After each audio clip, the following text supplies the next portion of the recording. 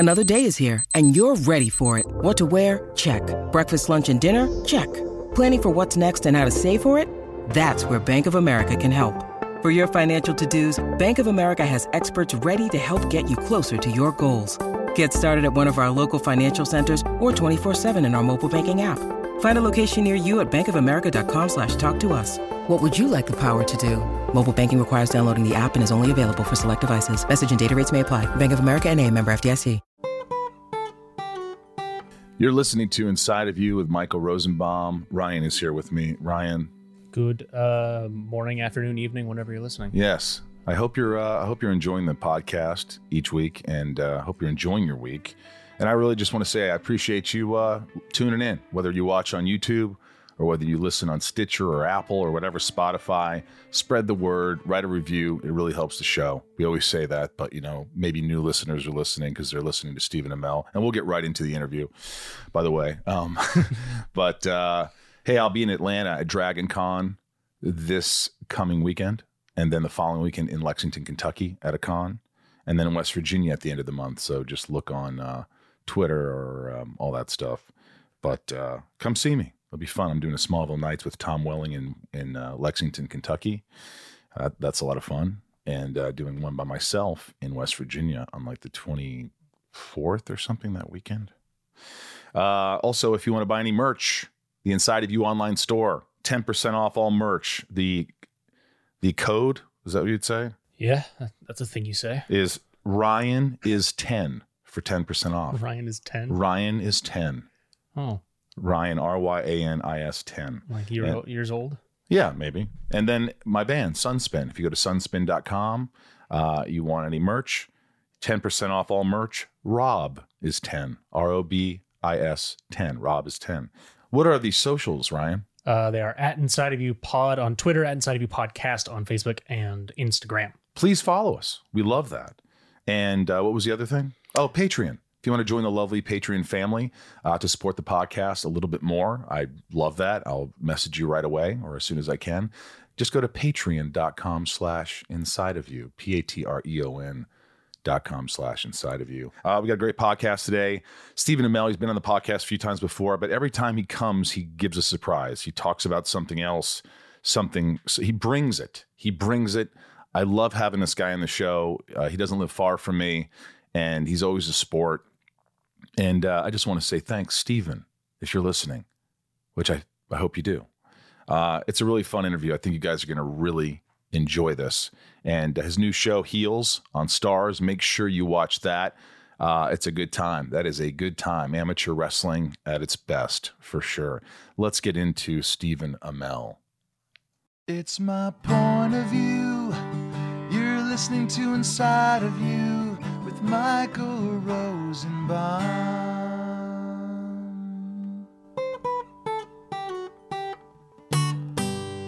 Inside of You with Michael Rosenbaum was not recorded in front of a live studio audience. Dude, you've been on a few times.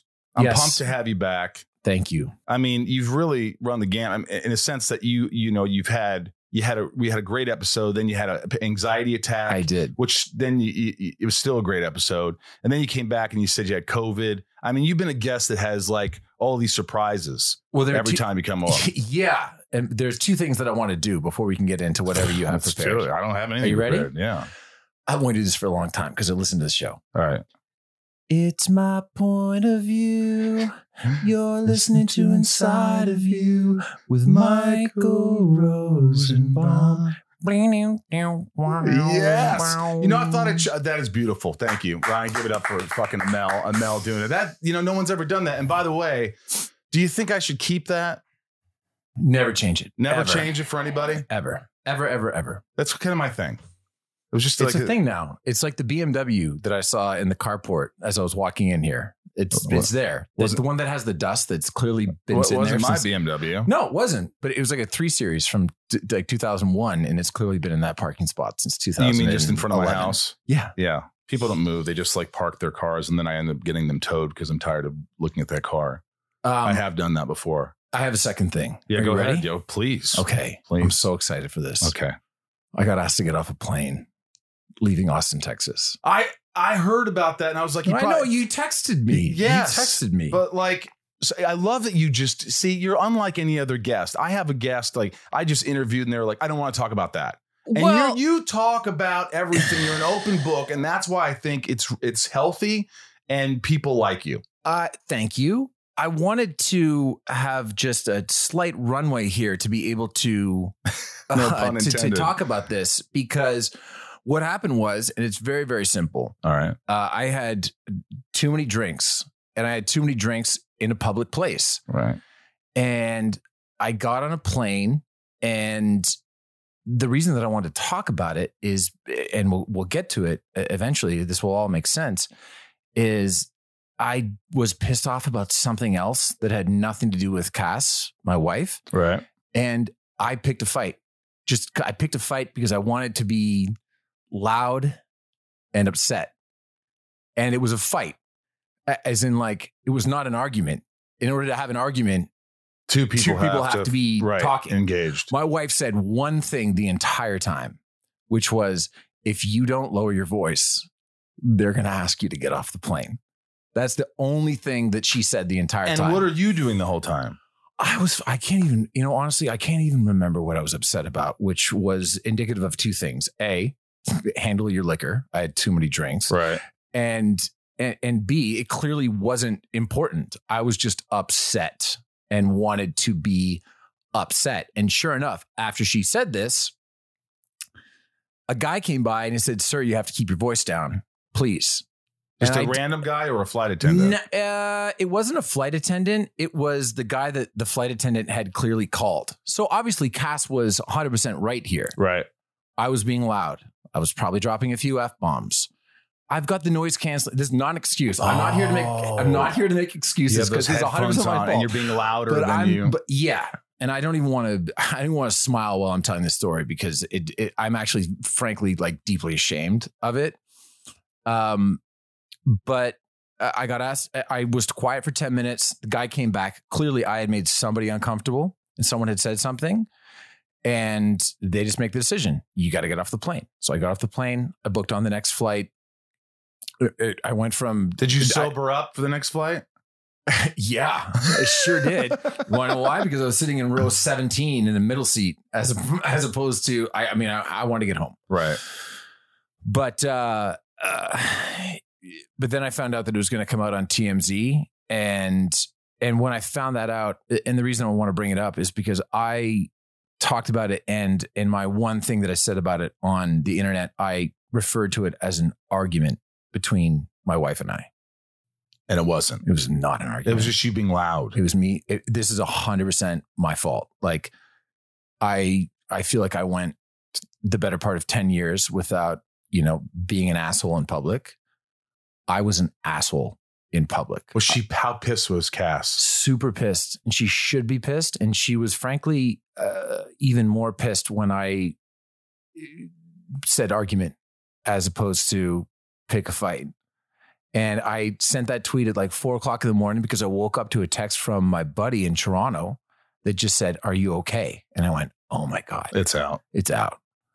And they used this shitty old photo from like 7 years ago. And the whole thing sucks. It's really, really shameful. And it makes you kind of look in the mirror. And I just realized a couple of things. Don't, if people are going to recognize you, don't necessarily drink in a public place, but more importantly, don't drink in a public place if you can't handle your shit. But I've never known you to be someone who can't handle their alcohol or gets a little out there with it. Well, on occasion, that is what happens. But don't do it on a plane, you fucking loser. And that was it. And you texted me on the B side of it. So, that's it. That's the whole story. But the long tail, the B side of it is the fucking phone calls that you have to make apologizing because the story hits and, I've got to call my mom and I've got to call. What happened? What were you doing? Are you okay? Are you okay, buddy? And it's like, yes, I'm okay. Let me ask you this. Did you resist them taking you off the plane? No. And that's the scariest part for me. The scariest part is that I was inebriated. I was upset. And it would have been very easy when the gentleman came up and said, you collect your things. Let's talk at the top of the entranceway. And I said to him, please do not make me get off this plane. I was focused in. I was staring out the window. I wasn't going to say a word for the next 2.5 hours. And he said, well, collect your things. We'll talk about it at the top of the entranceway. And I went, okay. But you were tempted to be a little bit. Well, what if I just casually, flippantly, not being in sound mind and body, if I offer like a quick passive fuck off, and all of a sudden I'm in bracelets. Yeah. Maybe I destroy my entire life, my entire career.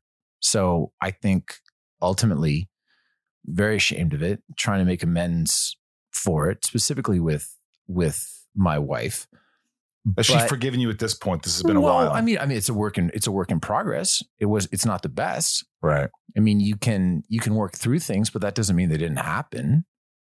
Right. Well, what kind of conversations do you have at home? Do you have conversations like Cass saying things like, I don't like seeing you like that. I don't want to be around that. Well, I mean, not since that point. Right.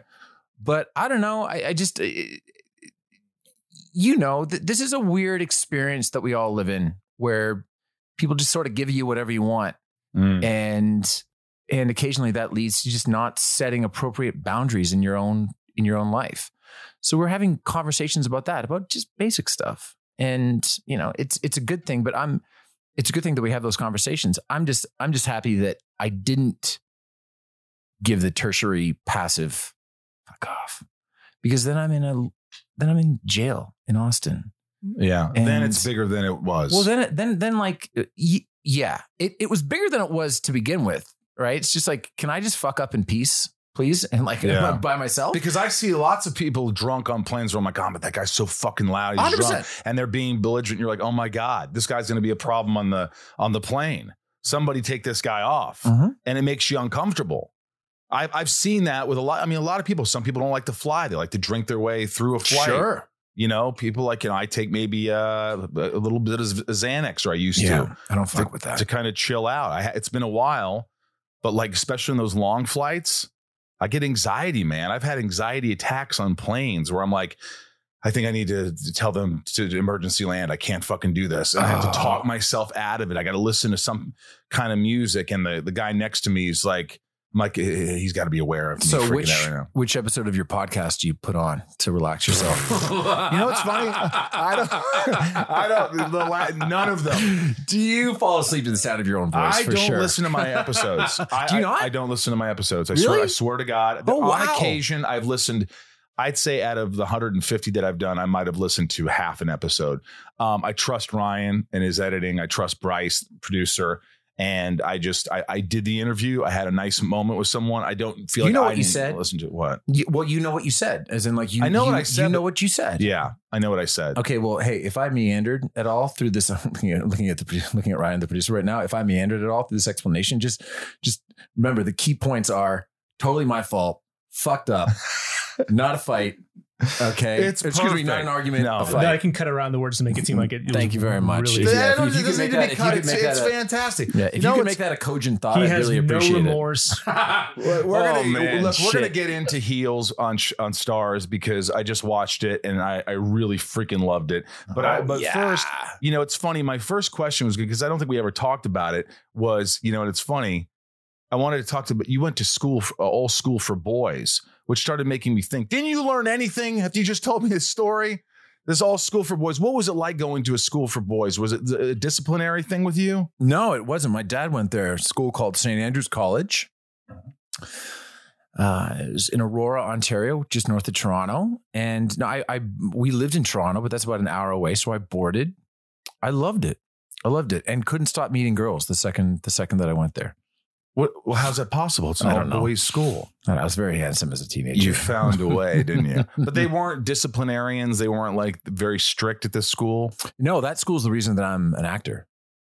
What do you mean? William Schooler was the drama teacher when I was there. I believe that he is still the head of drama at St. Andrews. And he would literally go down to the field where the first football team, the varsity football team, practiced. And he would grab guys that played football or played soccer or played rugby or played hockey. And he would tell them that they needed to be involved in the fall play or the spring play or the drama festival that we put on the spring called Focus. And he would get, I mean, what's the stereotypical delineation for high schools? You have jocks, geeks. Where do theater people fall? Theater goers. Or what would you call theater goers? Thespians. Sure. Thespians, sure. Yes. So the cool thing about St. Andrews is that they didn't allow the student body to just specialize. Want to play hockey? Great. You got to go be a Jet in West Side Story. Are you serious? I'm dead serious. Because all I did was play sports. I didn't think about acting for a second. That's got to be terrifying for an athlete or someone who doesn't have any desire to do theater. I think it's terrifying, and I think it promotes a huge amount of growth.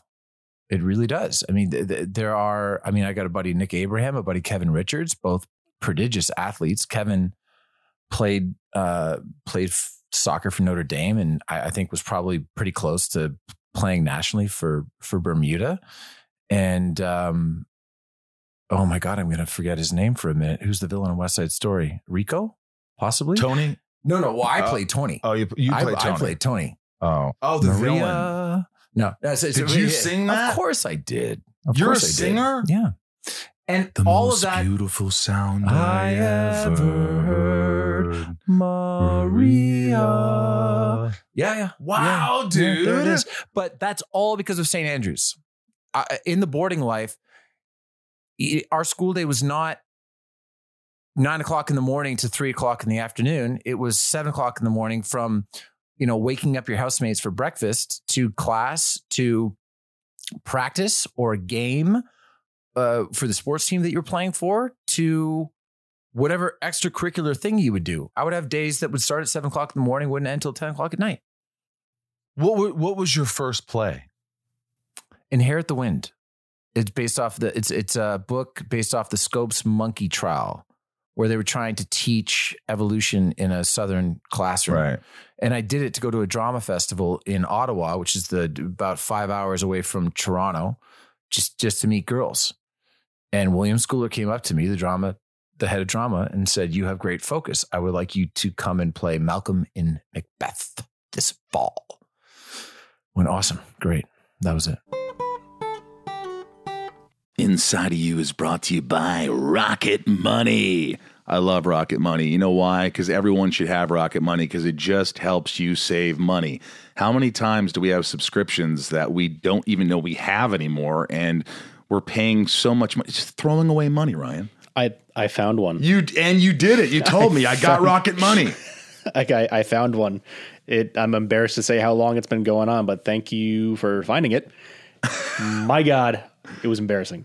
Yeah, because it's like you want to watch some show and you go, I have to subscribe to this streaming whatever.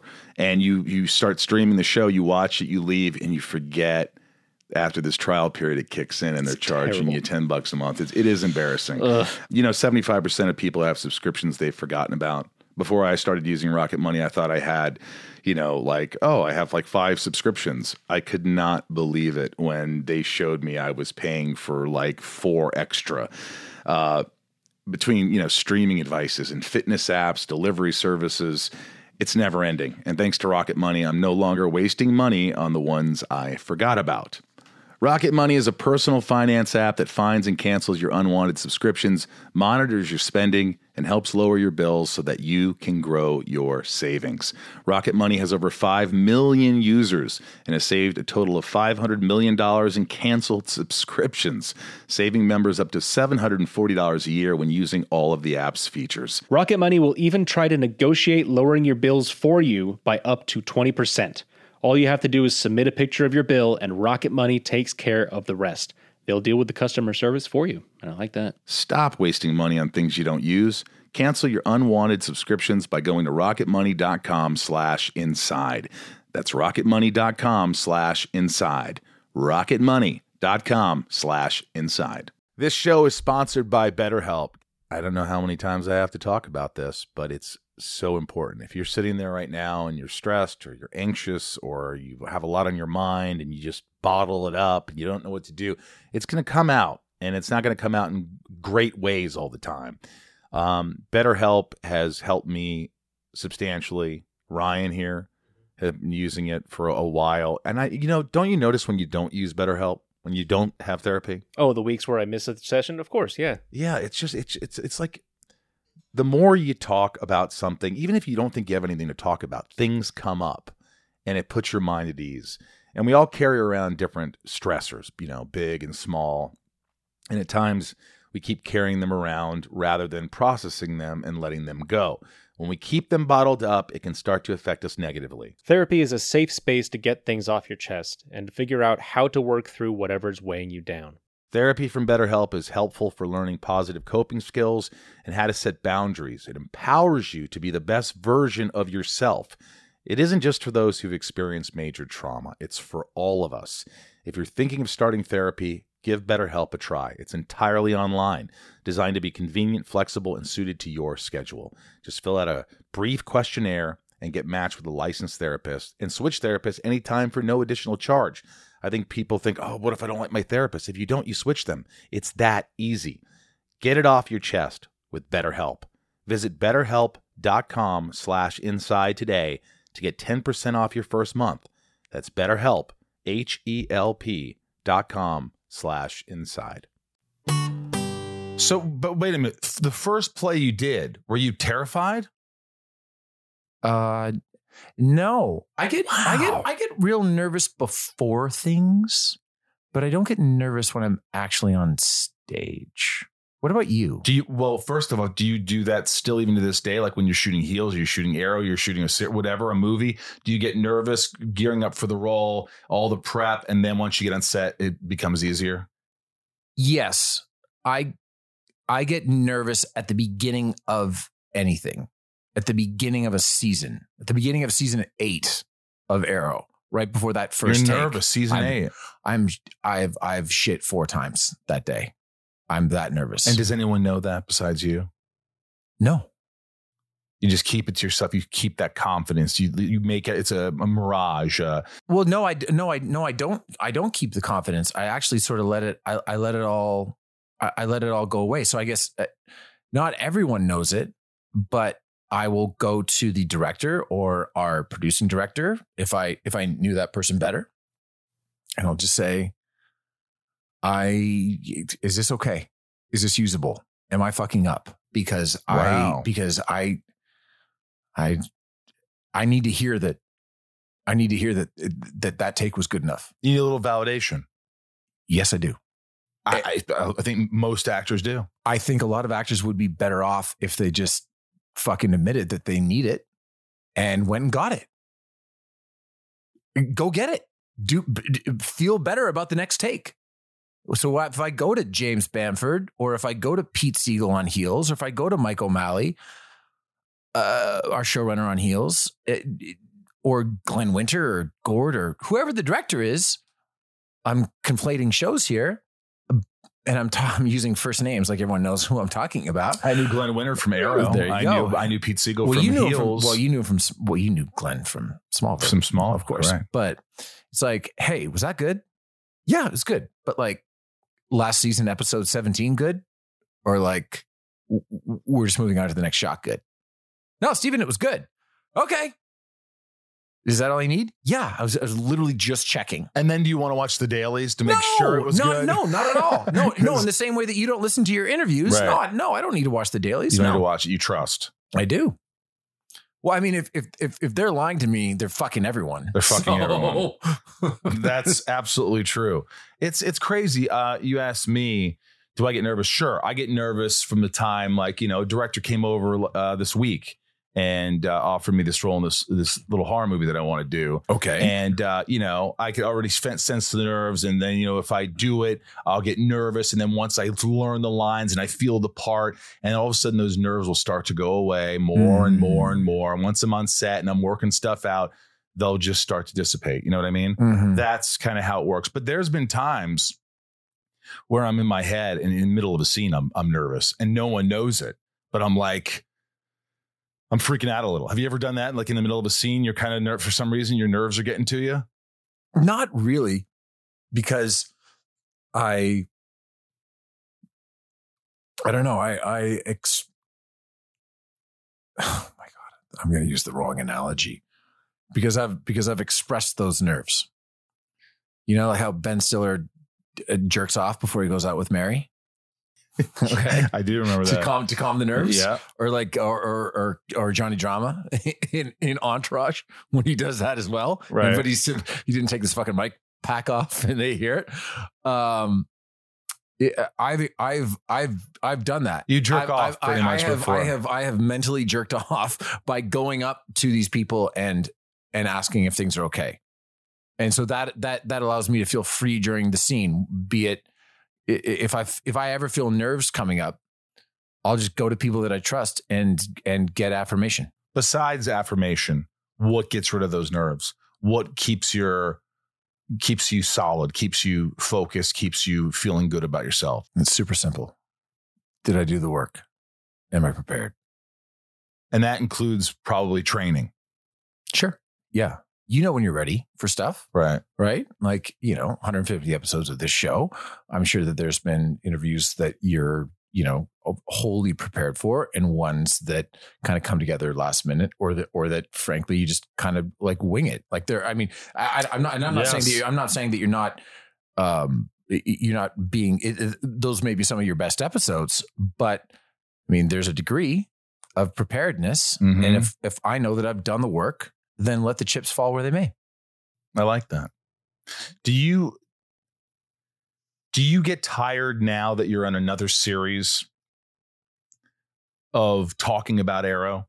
Is it too soon, or do you just like they just want to talk about Arrow? They just want to talk about this, or do you feel like there's kind of a transition now that or do you accept it and you're sort of like, this is part of me. This is a big show. I loved it. It's great. People are going to always ask me about this, and that's something you've kind of come into just accept. You remember when the Rangers lost the Stanley Cup final in 2014? Yes, I do. Every moment of it. You remember who scored the goal? When they lost? In Game 5? It was probably Kopitar. No, it was Alec Martinez. Fuck, really? Right. Yeah. He, Toffoli came up the right wing, fired a shot. Lundqvist kicked out the rebound. It's just fucking yawning cage. I remember seeing it from the seat that I was in at the Staples Center, and I blacked out and I was hugging people 14 rows up when I came to. Do you think that Alec Martinez ever gets tired about talking about that fucking goal that he scored? Well, isn't that different? I mean, for me, because no one really knows Alex Martinez. Exactly. Well, it's Alec Martinez, except for the goal that he scored in that moment. I'll tell you something right now. There's a lot of I hear what you're saying. Okay, but what I'm saying is, I mean, there are a lot of Kings fans right now. He plays for a different team now, still in the league. Right. I mean, every time that he gets asked, even if it's far less than I get asked about Arrow, he gets to relive the fact that he scored an overtime goal at home to win the Stanley Cup. I hear and you. I'm ready to move on from Arrow, but the only time that anyone ever brings it up is to talk about what a fucking raging success it was. Right. So, and look, I'm trying to do this because, when we did would have been our first podcast or our second podcast. When I had the panic attack, it's because I was trying to get away from something without properly thinking about how important and impactful and just immense a role it played in my entire life. Right.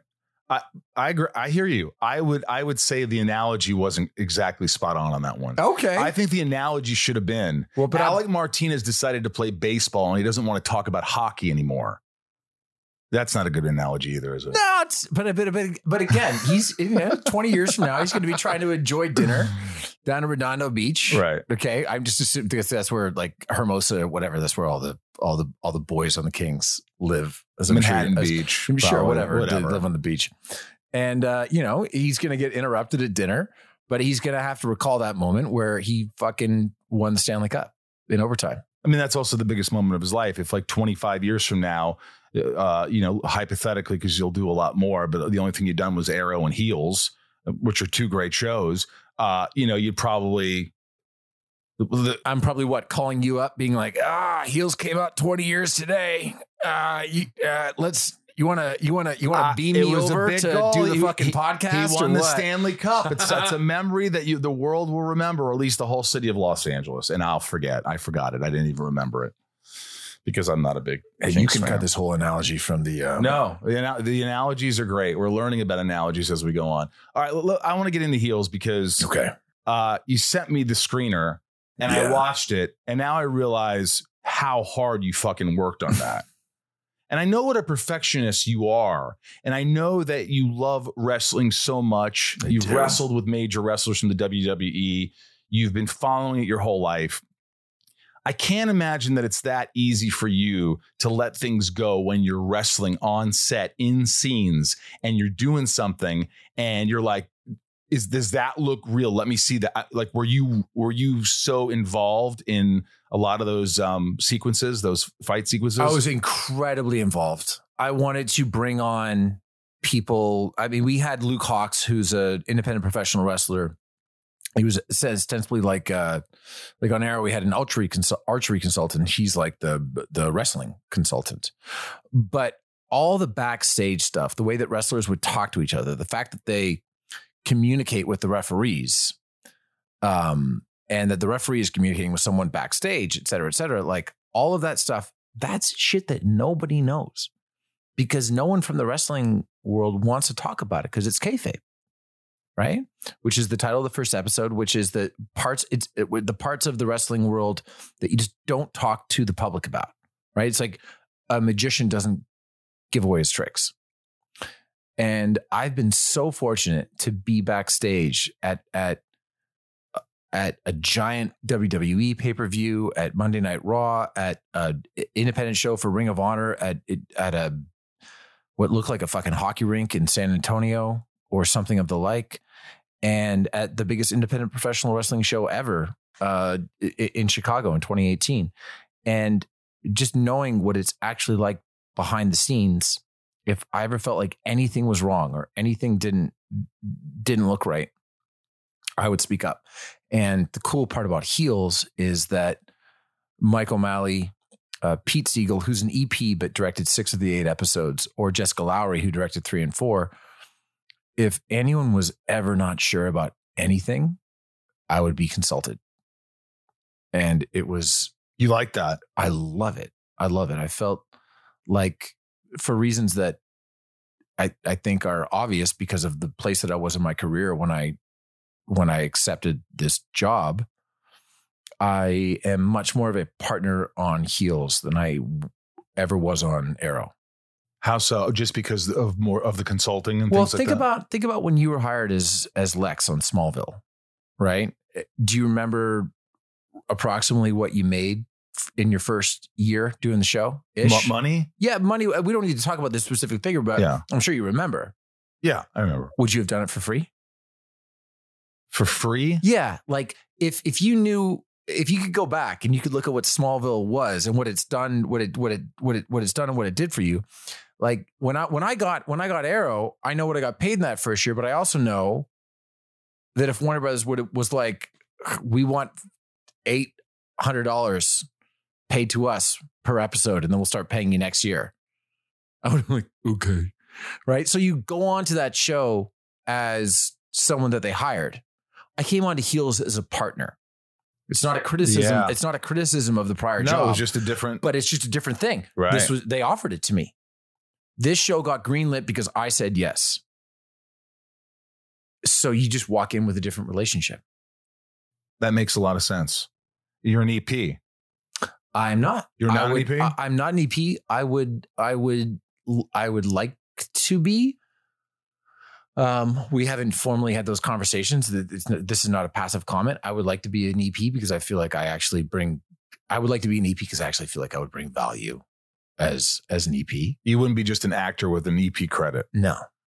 You do the hands-on. I mean, and listen, like I know what I could do as an EP. I don't know we have 2 wonderful EPs in our show, Julie Yorn and Patrick Walmsley. And the reason that I know that they're good is because everything runs smoothly and I have no fucking idea what they do. So I said to Patrick, I said, like, what do you do? Like, I don't know. I'm serious. And I mean this as like this is the highest form of compliment, because you probably put out fires on a daily basis. And he goes, I do. And I go, I've never heard about one of them. And Good he goes, producer. that's what I do. Okay.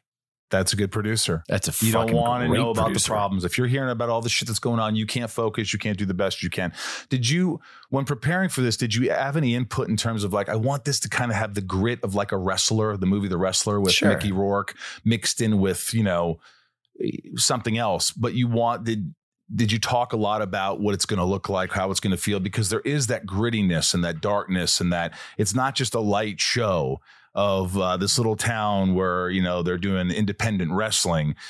There's some shit that goes on, and the, you know, the fact that, you know, your brother is kind of a fuck up, but he's supposed to play this nice guy who's, you know, that you're wrestling in the small town. I mean, did you have a lot of input into like, you like, I want to know what this is going to look like. What's your vision? The nicest thing that I can say about the pilot, and my manager, Michael Garnett, said it as well. And she said, after he saw the first episode, he goes, that is exactly how I fucking pictured it when I read it. That's great. And it really was. Yeah. And the thing that I'm most proud of, because I did have an idea for it, but you got to remember that this is independent professional wrestling. So what does the Duffy Dome look like?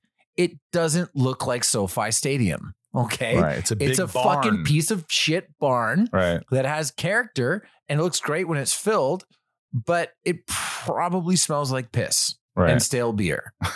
And these guys are coming out, and sure, the costume designer, Laura Bauer, Chris Bauer's wife, who I'm very, very excited for her Emmy win this September. It's going to be a year September from now. Just keep the receipts, please, on that one. Just time mark. Thank you. You got to create these awesome, you know, wrestling gear, but it can't look too fancy because these guys can't afford it. Right. Right. I like the get up. I would not be seen. No, I like it too. But, you know, when the Macho Man or Ric Flair is coming out in those robes, those are like $6,000-$7,000. It would make robes. sense for this independent wrestling. No, of course not. Or like when Stars, I have a match in episode 3, and Stars had a note like, hey, so when Steven's wrestling Phil Brooks, professional wrestler CM Punk, some of the punches that he's hitting with don't look like they're actually landing. And the showrunner goes, well, I mean, It's not real. It's not, you know, he's doing his best and stuff like that, but it's not real. But the fact that Laura Bauer and the costume design, and she is, I assume, I mean, not like, you know, Game of Thrones money, but she has money to put towards wardrobe. It's the great fact that she can make wardrobe. it understated Great style. is fantastic. And the fact that Stars can take a note like, yeah, no, we're not going to explain to the audience that Steven's not actually hitting Phil. We're just going to assume like they were good with it. Right. And yeah, I forget what the actual question is. I'm just No, excited. you answered. Were you nervous filming in front of all these people, these wrestling scenes? No, man. You just were pumped up. You were I in the was so zone. Fucking pumped up. Pete Siegel, his son Sean, who is at USC right now. Shout out to Sean. By the way, Pete Siegel directed one of everyone out there's favorite movie, Tommy Boy. He's Yes, also he directed did. everything else. And his the wife's original Longest Yard. And no, I know. the Adam Sandler. I know, but they might have thought, you know. No, but his son is a composer, and he composed my theme music. When your character And comes out. I got to tell you, you don't get nervous because when your theme music hits and you're walking out, and our extras at the Duffy Dome were extraordinary. These were 200 yeah, people. the energy was really good. 200 people.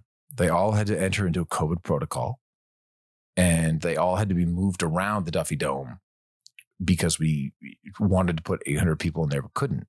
Right. And these motherfuckers had to work like 12, 14, 16, 18-hour days, and they brought it. They really did. Like, I mean, in a weird way, I think that the COVID oddly made them feel like a little bit more a part of the process because of what they had to sacrifice and what they had to do. Yeah. When you need mealtime inspiration, it's worth shopping Kroger, where you'll find over 30,000 mouth-watering choices that excite your inner foodie. And no matter what tasty choice you make, you'll enjoy our everyday low prices, plus extra ways to save, like digital coupons worth over $600 each week. You can also save up to $1 off per gallon at the pump with fuel points. More savings and more inspiring flavors make shopping Kroger worth it every time. Kroger, fresh for everyone. Fuel restrictions apply. What's up, everyone? It's Reality Steve, your number one source for all things Bachelor Nation and reality TV. Every day, I'm giving you the behind-the-scenes juice and your info on all your Bachelor Nation stories, and also interviewing some of your favorite reality stars. My name has been synonymous with spoilers, but I'm so much more than that. Give me a listen. The Reality Steve Podcast, part of the Believe Network. Just search BLEAV on YouTube or wherever you listen. And you're doing your own stunts for the most part? Yeah. And so is Ace. What's his name? Alexander Ludwig. Alexander Ludwig. Now, I noticed he did this big backflip off the ropes. Mm-hmm. Was he a stuntman? Is he an athlete? Was he a wrestler? Like, what did... No. Yeah, I'll tell you what he is. He's, I think, still in his 20s and 2 inches taller than me and 25 pounds heavier than I am. So thanks so much to Stars and Lionsgate for fucking casting my younger brother as this guy. He is a fellow Canadian, grew up in Vancouver and loved freestyle skiing. And all that's just all, like, he knows how to do backflips and shit like that. And he's like, Ace should do a backflip. It's arrogant. It's, perfunctory. Like, it doesn't matter. That's what he should do. And he just climb up to the top rope and just do it and stick it every time. Were they worried about you guys getting hurt? Because I know you probably are just like, I want to do this. Let me do this. Let me do this. And they're constantly like, fuck. Is this a leading question, or do you know what happened the first day that we shot Wrestling Shit? No. Tell me. Oh my God. So oh boy. When the show opens, you see me type in coast to coast and you see me do a coast to coast, which is you get up on the ropes on one side, you jump to the other side of the ring. Right. And you kind of like smash down on the guy. And hit him with your feet. Right.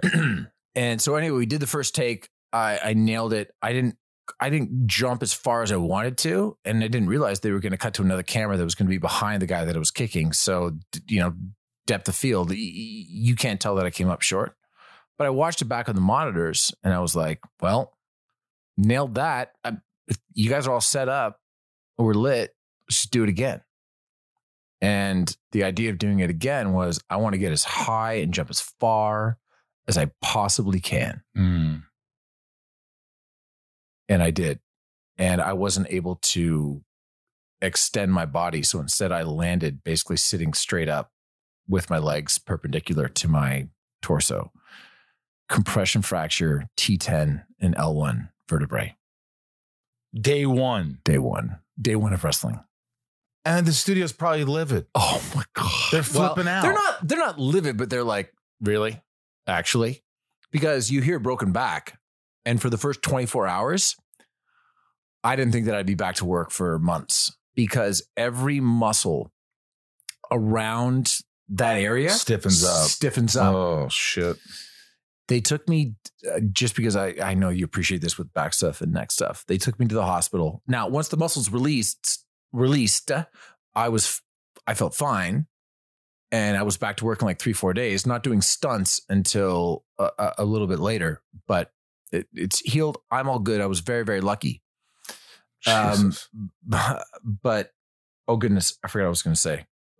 About you got injured and you thought you were going to be gone for months and then you come back. Then everything went good. Oh, okay. So I go to the hospital and I'm in incredible amounts of pain. My wife is there and they're like, scale of 1 to 10.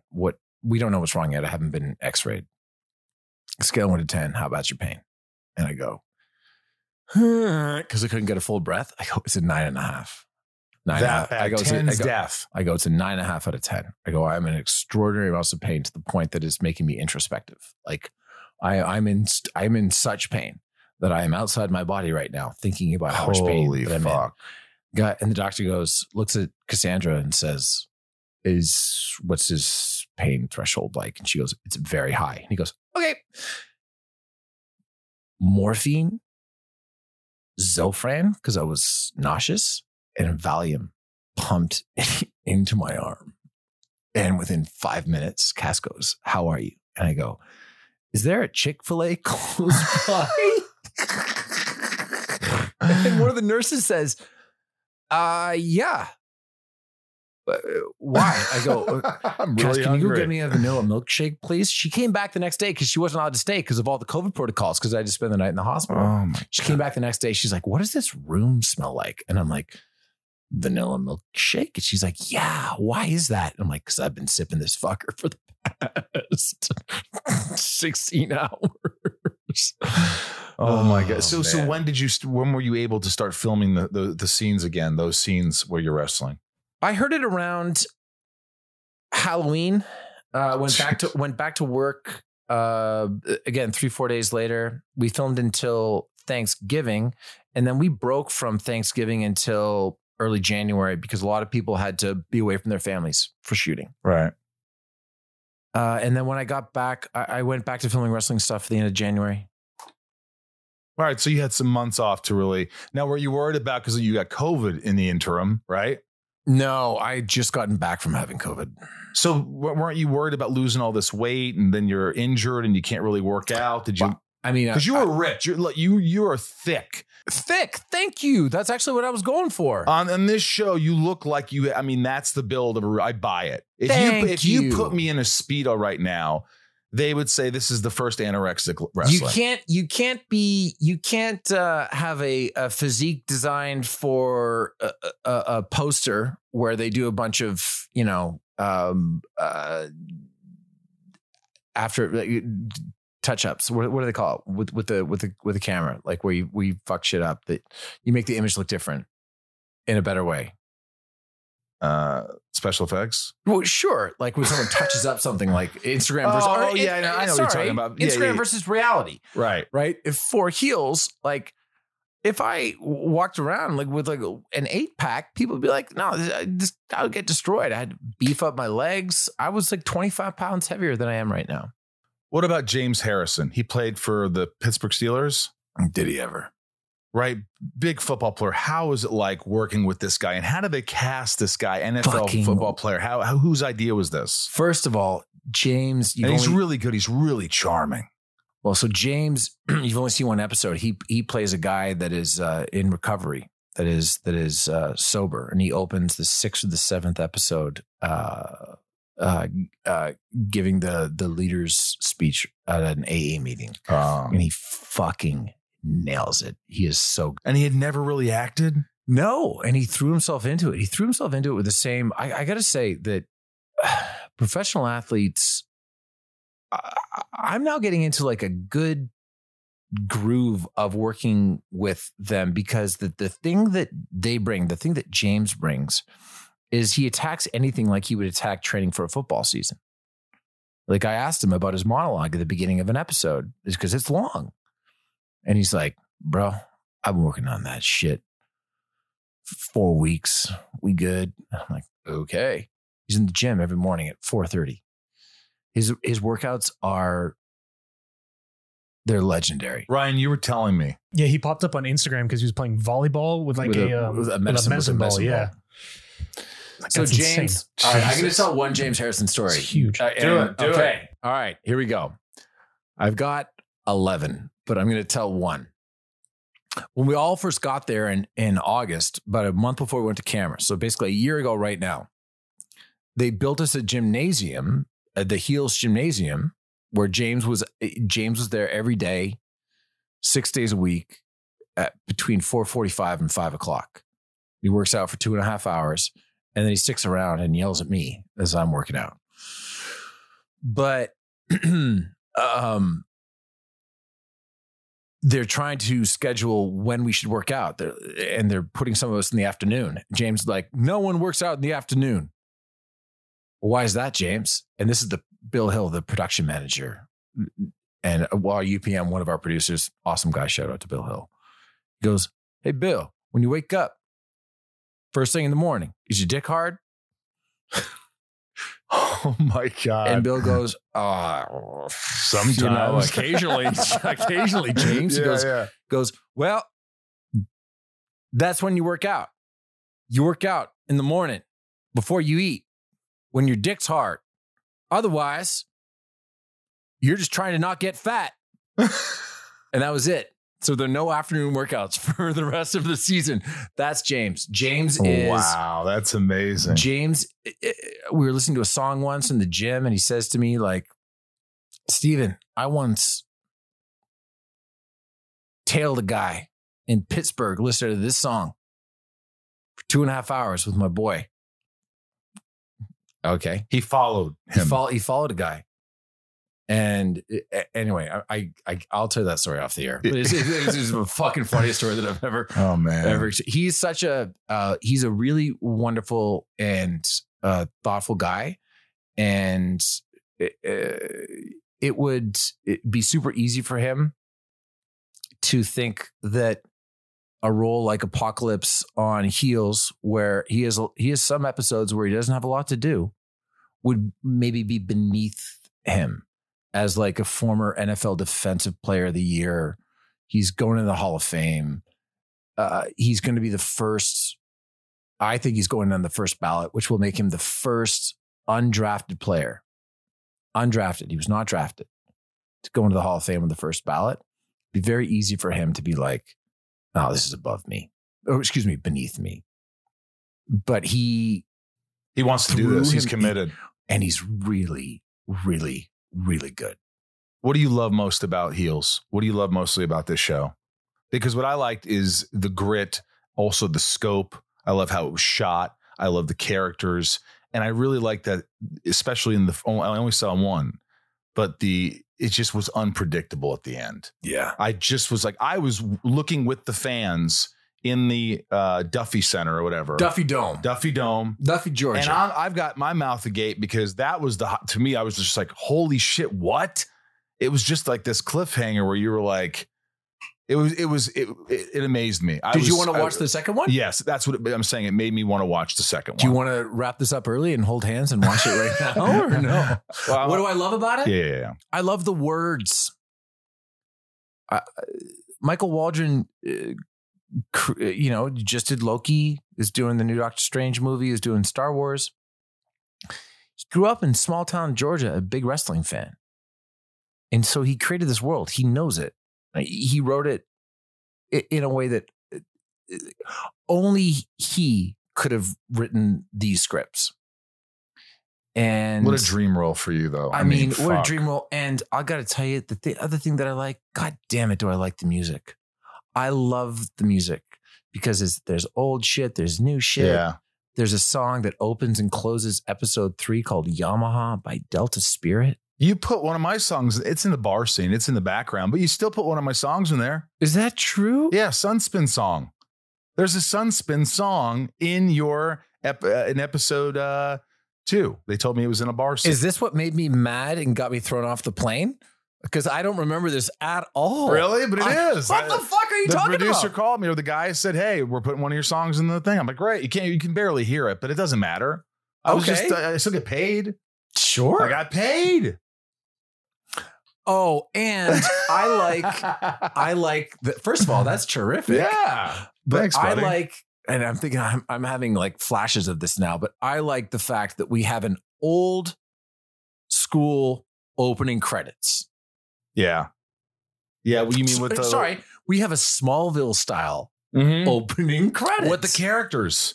Oh, where 100%. you see the characters. I love it. It's just fitting. Small town. Jeff Hirsch, who is the CEO of Stars and just an all-around wonderful guy, and put a lot on the line for the show because we were the first Star show to go back during the pandemic, and I'm sure they had to spend money fucking hand over fist to make this thing work with all the testing and et cetera, to keep everyone safe. And they did. Doesn't matter that I got it, that other people got it. There was not one transmitted case on set the entire year, period. Actually. Oh no, I lost my train of what thought. you like about the show. All these things that you like about the show. Yeah. And now, okay, we're definitely gonna have to edit out because I forgot where I was gonna go about this. It was a little like, just in general, like the opening. I just love the fact that there's just opening credits. Yeah. I like so it good. too. It's just, it's got a great theme song. And I hope, taking it back to the opening of your podcast, never change it ever. Don't update it. It's period. my Don't. point of view. Hey, I would totally marry your wife. Is Not that true? Cassandra. Oh No, in the show. Oh my goodness. Yeah, that didn't come out right. I mean, she's fantastic and she was beautiful. I'm like, oh my gosh. Yeah, she's pretty woman. Not your wife. I have a good story about her that you'll appreciate. That you can't talk about. No, that I can talk about if you'd like. Well, let's hear it. I did a very selfish thing. I wanted us to have this amazing memory together to help build chemistry for us in the show. So I did a chemistry read with Allison Luff, who plays my wife, and a few other actors in LA in Jesus Murphy. So either early 2020 or early 2020. And we came out of the session and I was like, I got in touch with Mike O'Malley, our showrunner, and I said, it's Allison. Like it's Allison.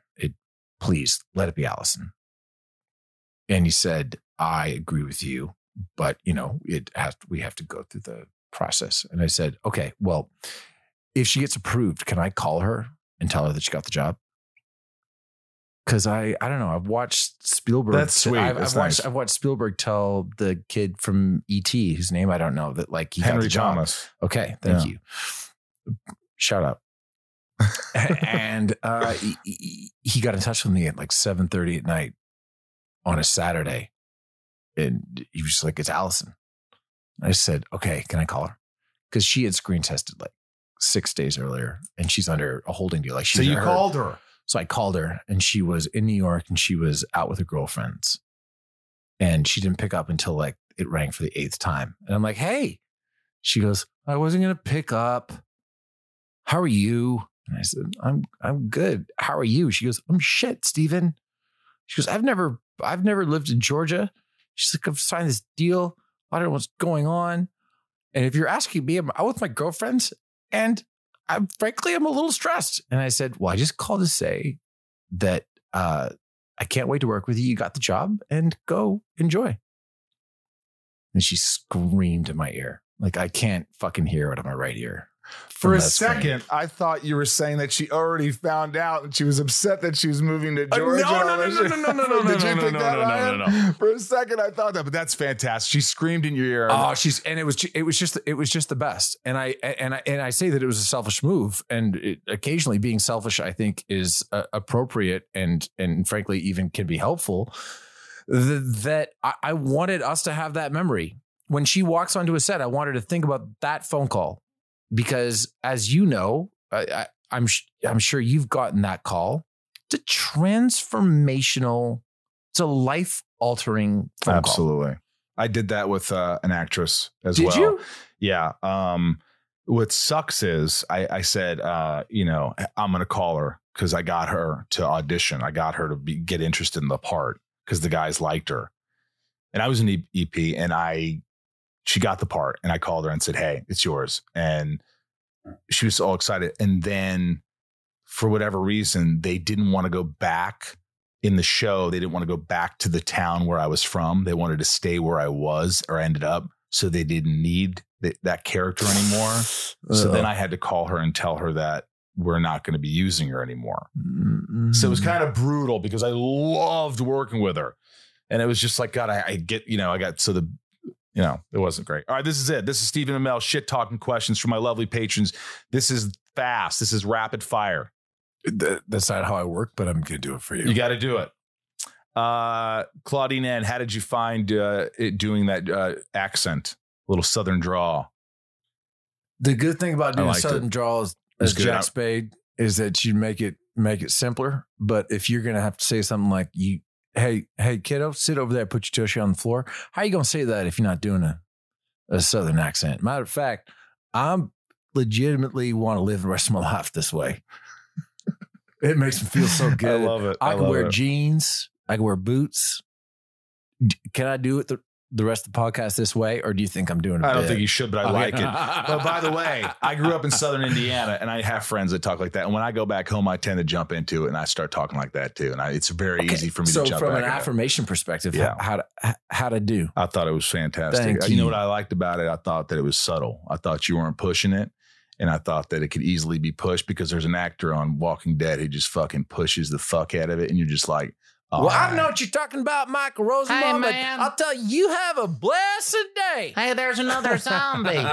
Yavor, how was working with CM Punk, and is there a chance of seeing you wrestle in AEW? Second question first. Yeah, I would love to pop up in AEW.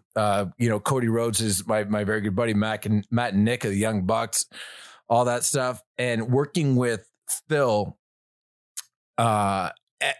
Brooks, aka CM Punk, echoes everything that I said about James Harrison. Phil had a bunch of fucking words to say. He had a bunch of shit, and he was excellent. He was playing a character. He's playing that mid-carder on the indie circuit. He's playing a character called Ricky Rabies. When's this airing, by the way? I don't know. Soon. Well, in episode 3, just keep in mind. Regardless, people are going to watch it on Stars and they can binge it. Yeah, get the app. You got to get the app. I fucking bought it. I got Showtime for you. I swear on my mother's life. Well, I bought Showtime. It was 10. You mean Stars? Stars. What did I say? Okay. Showtime. You said Showtime. Stars. I bought Stars. You fucking bought Showtime for the Dexter reboot, and you're fucking conflating. I bought Showtime for the Comedy Store documentary and for the UFO. But that's Showtime. Stars I got for you because I didn't know anything else that Stars had. But Stars has a lot of shit now that I look. But go ahead. I appreciate that. But go ahead. Everything that James did. I mean, he had a lot of words to say. He really did, and he threw himself into it.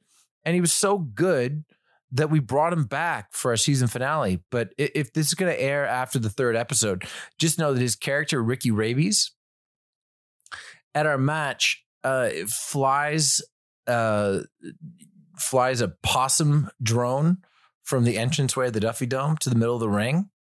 And it levitates right in front of me and then spits blood all over me before a match. That's fucking indie wrestling right there. That shit happens. And it's amazing. Wow. I love that. Jesus. That's like Ozzy Osbourne shit. Denver W. Not really a question. Just wanted to say thanks for always sharing and opening up on the podcast. All of you are helping people and doing a good job at it. So kudos to you, because that anxiety stuff. And whenever you open up and you just tell, I mean, it does help. So. Well, I actually, what was that person's name? That was Denver. If ever I'm feeling bad or anxious, which doesn't really happen that much anymore, I think about the way that I was feeling in this room that we're in right now. I'm like, am I anywhere close to that? No. Well, then I'm okay. It's a good way to look at it, because you were, I remember. This room gets nicer, by the way, every time I come in. It does. I added some wood paneling. Do you remember? I was sitting on this side. I was sitting right there. Sorry, we're stoned. Yeah. Okay. Sorry, we're stoned. I probably would have laughed as opposed to start to cry. But I remember I just started to sweat. Oh yeah, you're like, is it hot in here? It was December. Open up a door. Yeah, Rosie. I was here. Rosie, I don't really feel great. You were. I was a little worried, and Ryan was. I had experienced anxiety, so I was like, I know you're going to be okay. But Ryan was like, oh fuck. Yeah, no. When you guys did the little brief interlude between the first time that I came, the second time that I came, I've done my you singing voice, but my Ryan impersonation is, dude, he was literally falling apart right in front of us.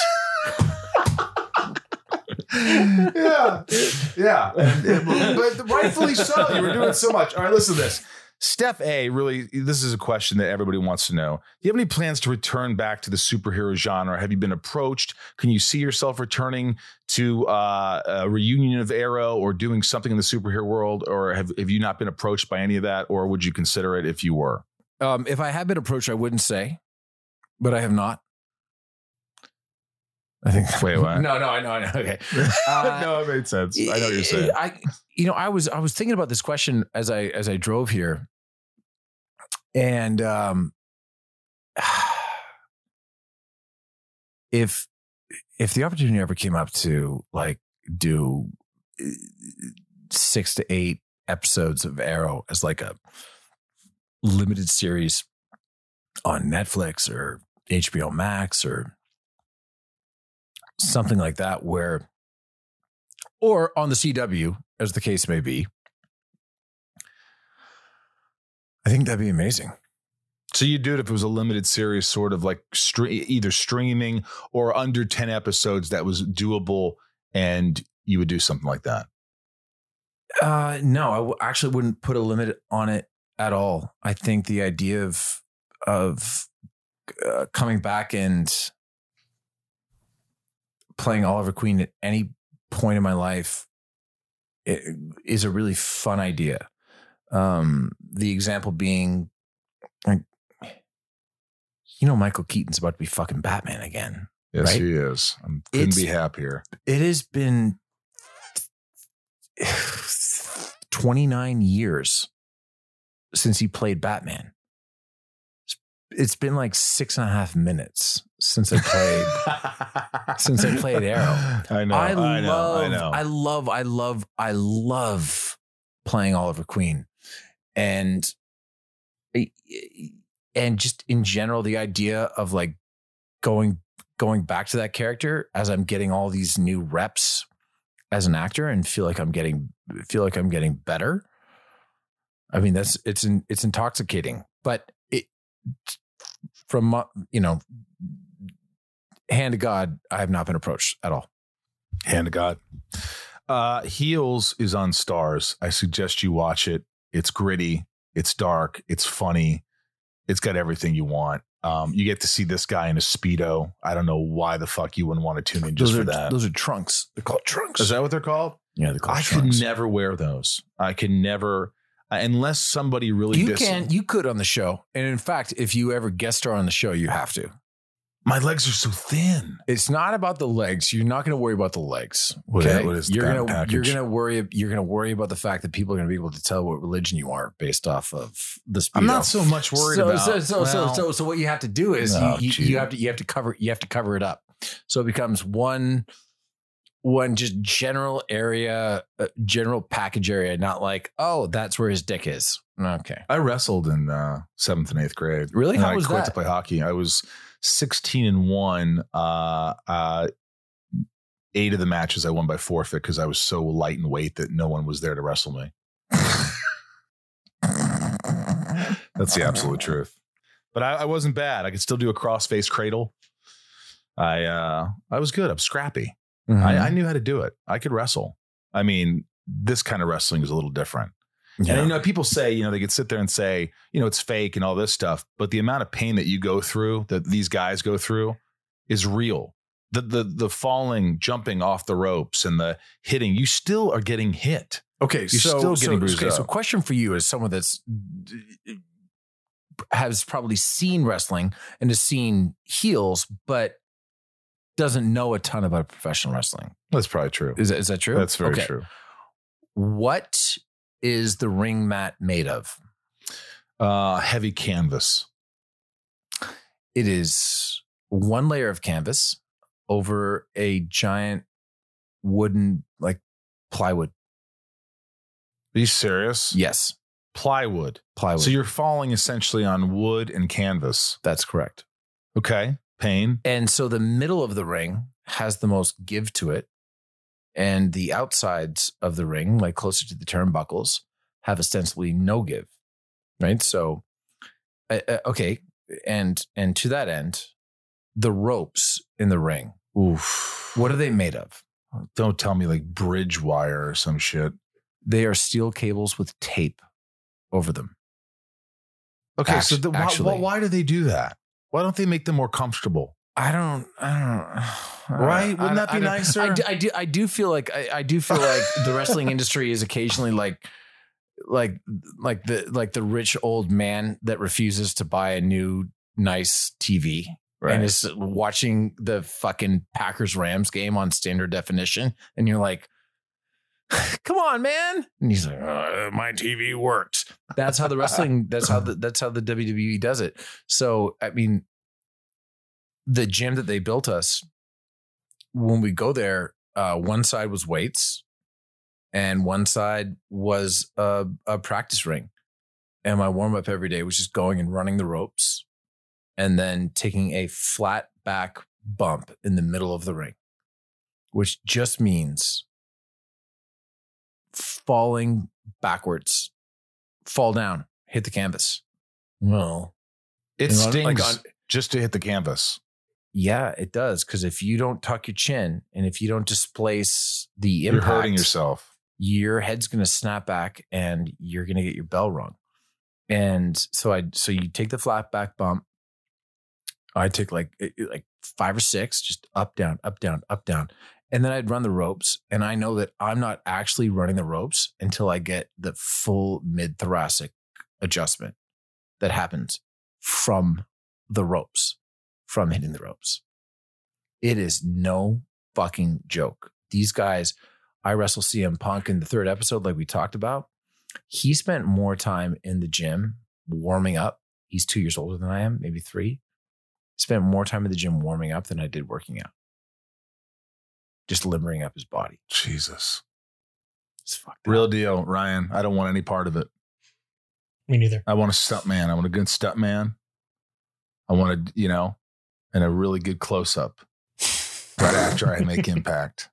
That's what I'm talking about. Steven, this is awesome. You're always welcome. I hope you'll come back next year because you've been on more than any other guest now. Is that true? You've been on more than Welling. I think this is your 3rd or 4th. Oh, that's what I meant. This is my 4th. I think it is. It's 4.5. But it's worth it. It feels like, I mean, we talked about mostly different things today. Hey, how is Tom? Tom's doing well. He just had another kid. Good for him. So he's got 2 kids. You just have the one, right? Just Maeve? the one. Maverick. I know Mavi. Mavi, right? M-A-V-I? Yeah. She's adorable. I see all the pictures of you guys jumping into a lake and shit like that. And she's the best, man. What a joy to you. I can tell she brings so much joy. Mavi is adorable, but she's about to be 8 in October. She's a handful, isn't she? She is a handful. She is her mother. She doesn't need anything from anyone. She is her own person. And this has been supercharged by the pandemic because she hasn't had to, like, she hasn't been really interacting with people. So it's about like her making up her own day, stuff like that. And she crushed it with virtual learning on grade 1 in Miss Gary's class. And she's amazing now, but it's just like, she's her mom. She's beautiful and smart and thoughtful and doesn't like to be hugged. Just like her mom. Just like her mom. Her mom doesn't like to be hugged. No, she doesn't. She doesn't. All right, before you go, you just put the Sunspin hat on for 1 second. 100%. This is my band's hat. He likes the hat. He's going to wear it. He didn't even know it was my band. Well, there it is. Look at that. It looks good on you, dude. Look at that. Look over here. I will if I can have one of the coasters. I'm kidding. You take one. No, I'm not. Well, I have so many coasters. I have so many as well. We own a winery. It looks good. I have all. Does it? You're going to want to say, you're going to be like, why didn't I wear this the whole time? You want to redo it? Should we start again? No. Hey, so I want to bring up before we start, I got asked to get off a plane. Steven Amell, thanks for allowing me to be inside of you, man. It's always a pleasure. Thank you, Michael. I loved it. I loved all of it. I enjoyed that. I loved how he talked about the plane. He wanted to just say, hey, this is what happened. Mm-hmm. And he took blame and he felt shame. Yeah. It was just like, it was like a real conversation. A lot of people are like, I don't want to talk about this. Steven always brings it. He always is up for talking about things. And I appreciate that. Don't you? Yeah. Because I think that's the thing that everyone would have wanted to know about. And he wanted to come and tell you. He wanted to tell me, and I really love that. I love that he did that. And he's always got something going on, whether it's COVID or he has an anxiety attack. Steven, you always bring it. I really appreciate it. So dramatic. He is, and it's great. And he loves the podcast, and I gave him an Inside of You hat. and a Sunspin hat. Sunspin hat I gave him. And he's supporting the Sunspin band. You can get a Sunspin hat at sunspin.com.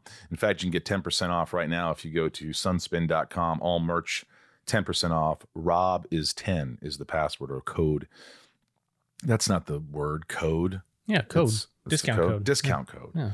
And go on the Inside of You online store if you want Lex stuff, Smallville stuff. There's still some Smallville lunch boxes, Funko Pops, Inside of You merch, new tumblers, lots of great stuff. Go to the Inside of You online store, get 10% off. And the discount code is Ryan is 10. Ryan is 10. It's like a big situation, Tom Hanks. Yes. The sunspin.com is Rob is 10. 10. I will be in Atlanta, Georgia for Dragon Con this coming weekend. Come see me. Then the following weekend in Lexington, Kentucky at the Lexington Toy Con or whatever. And I'll be doing a Smallville Nights. We've already sold a lot of tickets. So get your ticket, get to Lexington, get to Atlanta. West Virginia, I'll be there. So September 24th, I believe, that weekend. And lots of cool stuff going on, man. How are you feeling, Ryan? Me, I feel all right. Yeah. Okay. Yeah. You still doing the BetterHelp? Still doing the BetterHelp. Yeah. That's good, man. Got to keep rolling. Got to keep staying on top of your health, man. Yeah, man. What else have I done? Trying to exercise more. Yeah. You look good. You got the haircut. I like the haircut. You look suave. Rico Suave. Thank you. Yeah. Yeah. I feel lighter on my head. Good. That's really good. It's tasty. Yeah. The lightness on top of my head is helping the lightness on the inside of my head. Maybe that's a thing. Yeah. Seen any good movies lately? I saw this movie, Blood Red Sky. And it was fun. It was a little horror movie with Dominic Purcell. I met him at a convention, and I actually enjoyed the movie. Thought it was kind of dark and fun. It was kind of like a Train to Busan on a plane.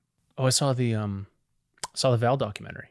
The Val documentary brought tears to my eyes, man. How vulnerable is Val Kilmer in that documentary? It was interesting. I feel like there's some stuff that was left out, though. You do? Like what? Probably from another perspective. Really? Mm-hmm. I couldn't help feeling, like other people's perspective of how he was to work with and things like that. Yep. I think it kind of brushed over that a little bit. It brushed over it, but it's heartbreaking that he hated playing Batman, though. Yeah, I don't think he hated it as much as he hated the costume, and he was limited and he couldn't move around. And then everyone else got to do the big parts. Yeah. He didn't seem happy with that, but maybe it was a time in his life. I don't know. I'm sure he was difficult as fuck to work with. I'm sure he was very difficult, but also a brilliant actor. And sometimes with brilliance comes pain in the ass. The Twain was pretty incredible, actually. Yeah. As Mark Twain. Yeah. It's just amazing at the end. It's just a shame, the whole thing. I wonder if they could reverse his, he lost his, he had the throat cancer. So can they reverse that? Can you reverse that? And I'm not making fun of it. I'm just trying to. I don't know. It's heartbreaking, though. It is. It is heartbreaking. Hey, guys, thanks for listening to the podcast. Patreon.com/inside if you want to give a little more to the podcast.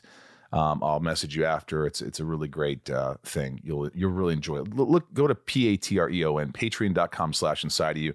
There's a lot of tiers, a lot of extra things, goodies and things like that. I send boxes to my patrons and with little notes every couple months. And we do a lot of fun things, and you get information before anybody else does and discounts before anybody else does. So all my love to my patrons. And let's read out the patrons. Why don't we do that? Here we go. Nancy. D. Leah. S. Trisha. F. Sarah. V. Little. Lisa. You. Kiko. Jill E. I gave you that one. Another one. Brian H. Mama Lauren. Oh, I forgot the OG. Yes. Oh. Nico P. Jerry W. Robert L. Jason W. Apothean. Kristen K. Not Kristen. Crook. Amelia. O. Allison. L. Raj. C. Joshua. D. Emily. S. CJ. Did I get that one right, Emily? You did. S. All right. CJ. P. Samantha. M. Yes. Jennifer. P. N. N. Stacy. L. Jen. S. Jamal. F. Janelle. B. Kimberly. E. Mike. E. Eldon Premo. 99. More. Ramira. Santiago. Oh, I can't believe you're getting all these. N. This is the M. M. Sarah. V. Sarah F. Chad. W. Chad W. Leanne. P. Janine. R. Ray. A. Maya. P. Maddie. S. Shannon. D. Matt. W. Belinda. You're N. N. Right. Kevin. V. James. R. Holy shit, this is the furthest you've gotten. Chris. Oh, Chris. H. Yes, and also Dave. H. Yes. Spider-Man. Chase. Sheila. G. Brad. D. Ray. H. I can't believe what we're doing here. Tabitha. T. Tom. N. Liliana. A. Michelle. K. Michael. S. Yes. Talia.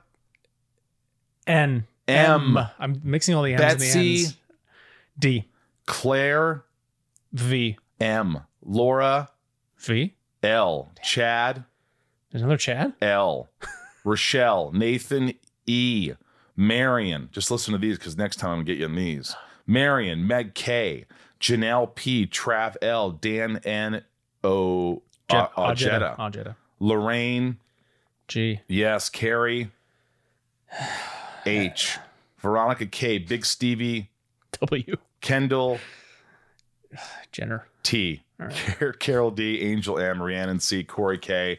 Super Sam. Emily C. Coleman G. Den Vexen. Michelle A. Liz L. Jeremy C. Andy T. Cody R. Sebastian K. Gavinator.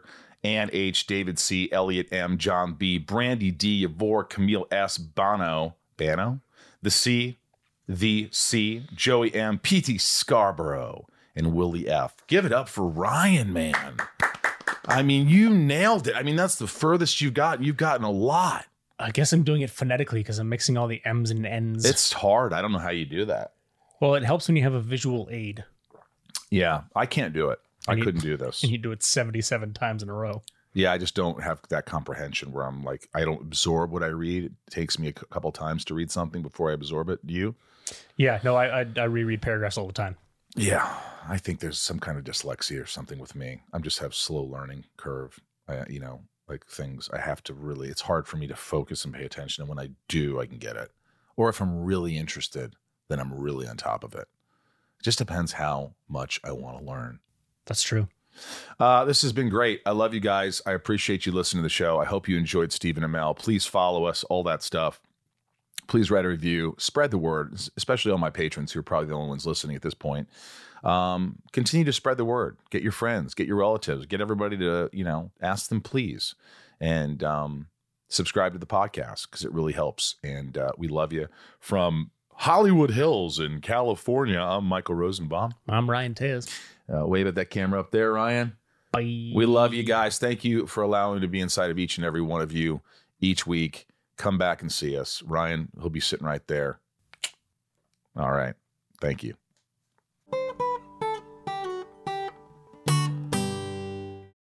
Welcome to Talkville, the ultimate Smallville rewatch podcast. Guest star Sarah Carter as Alicia Baker, although I didn't really work with her a lot. But Tom did, and they had some real big smoochy scenes. Yeah. Can we talk about that? Could there be any more sex? What was a 3-page makeout scene that just kept going? Good Lord. We get it. They have chemistry. Jump in now or catch up on any of the past seasons of Talkville on YouTube or wherever you listen.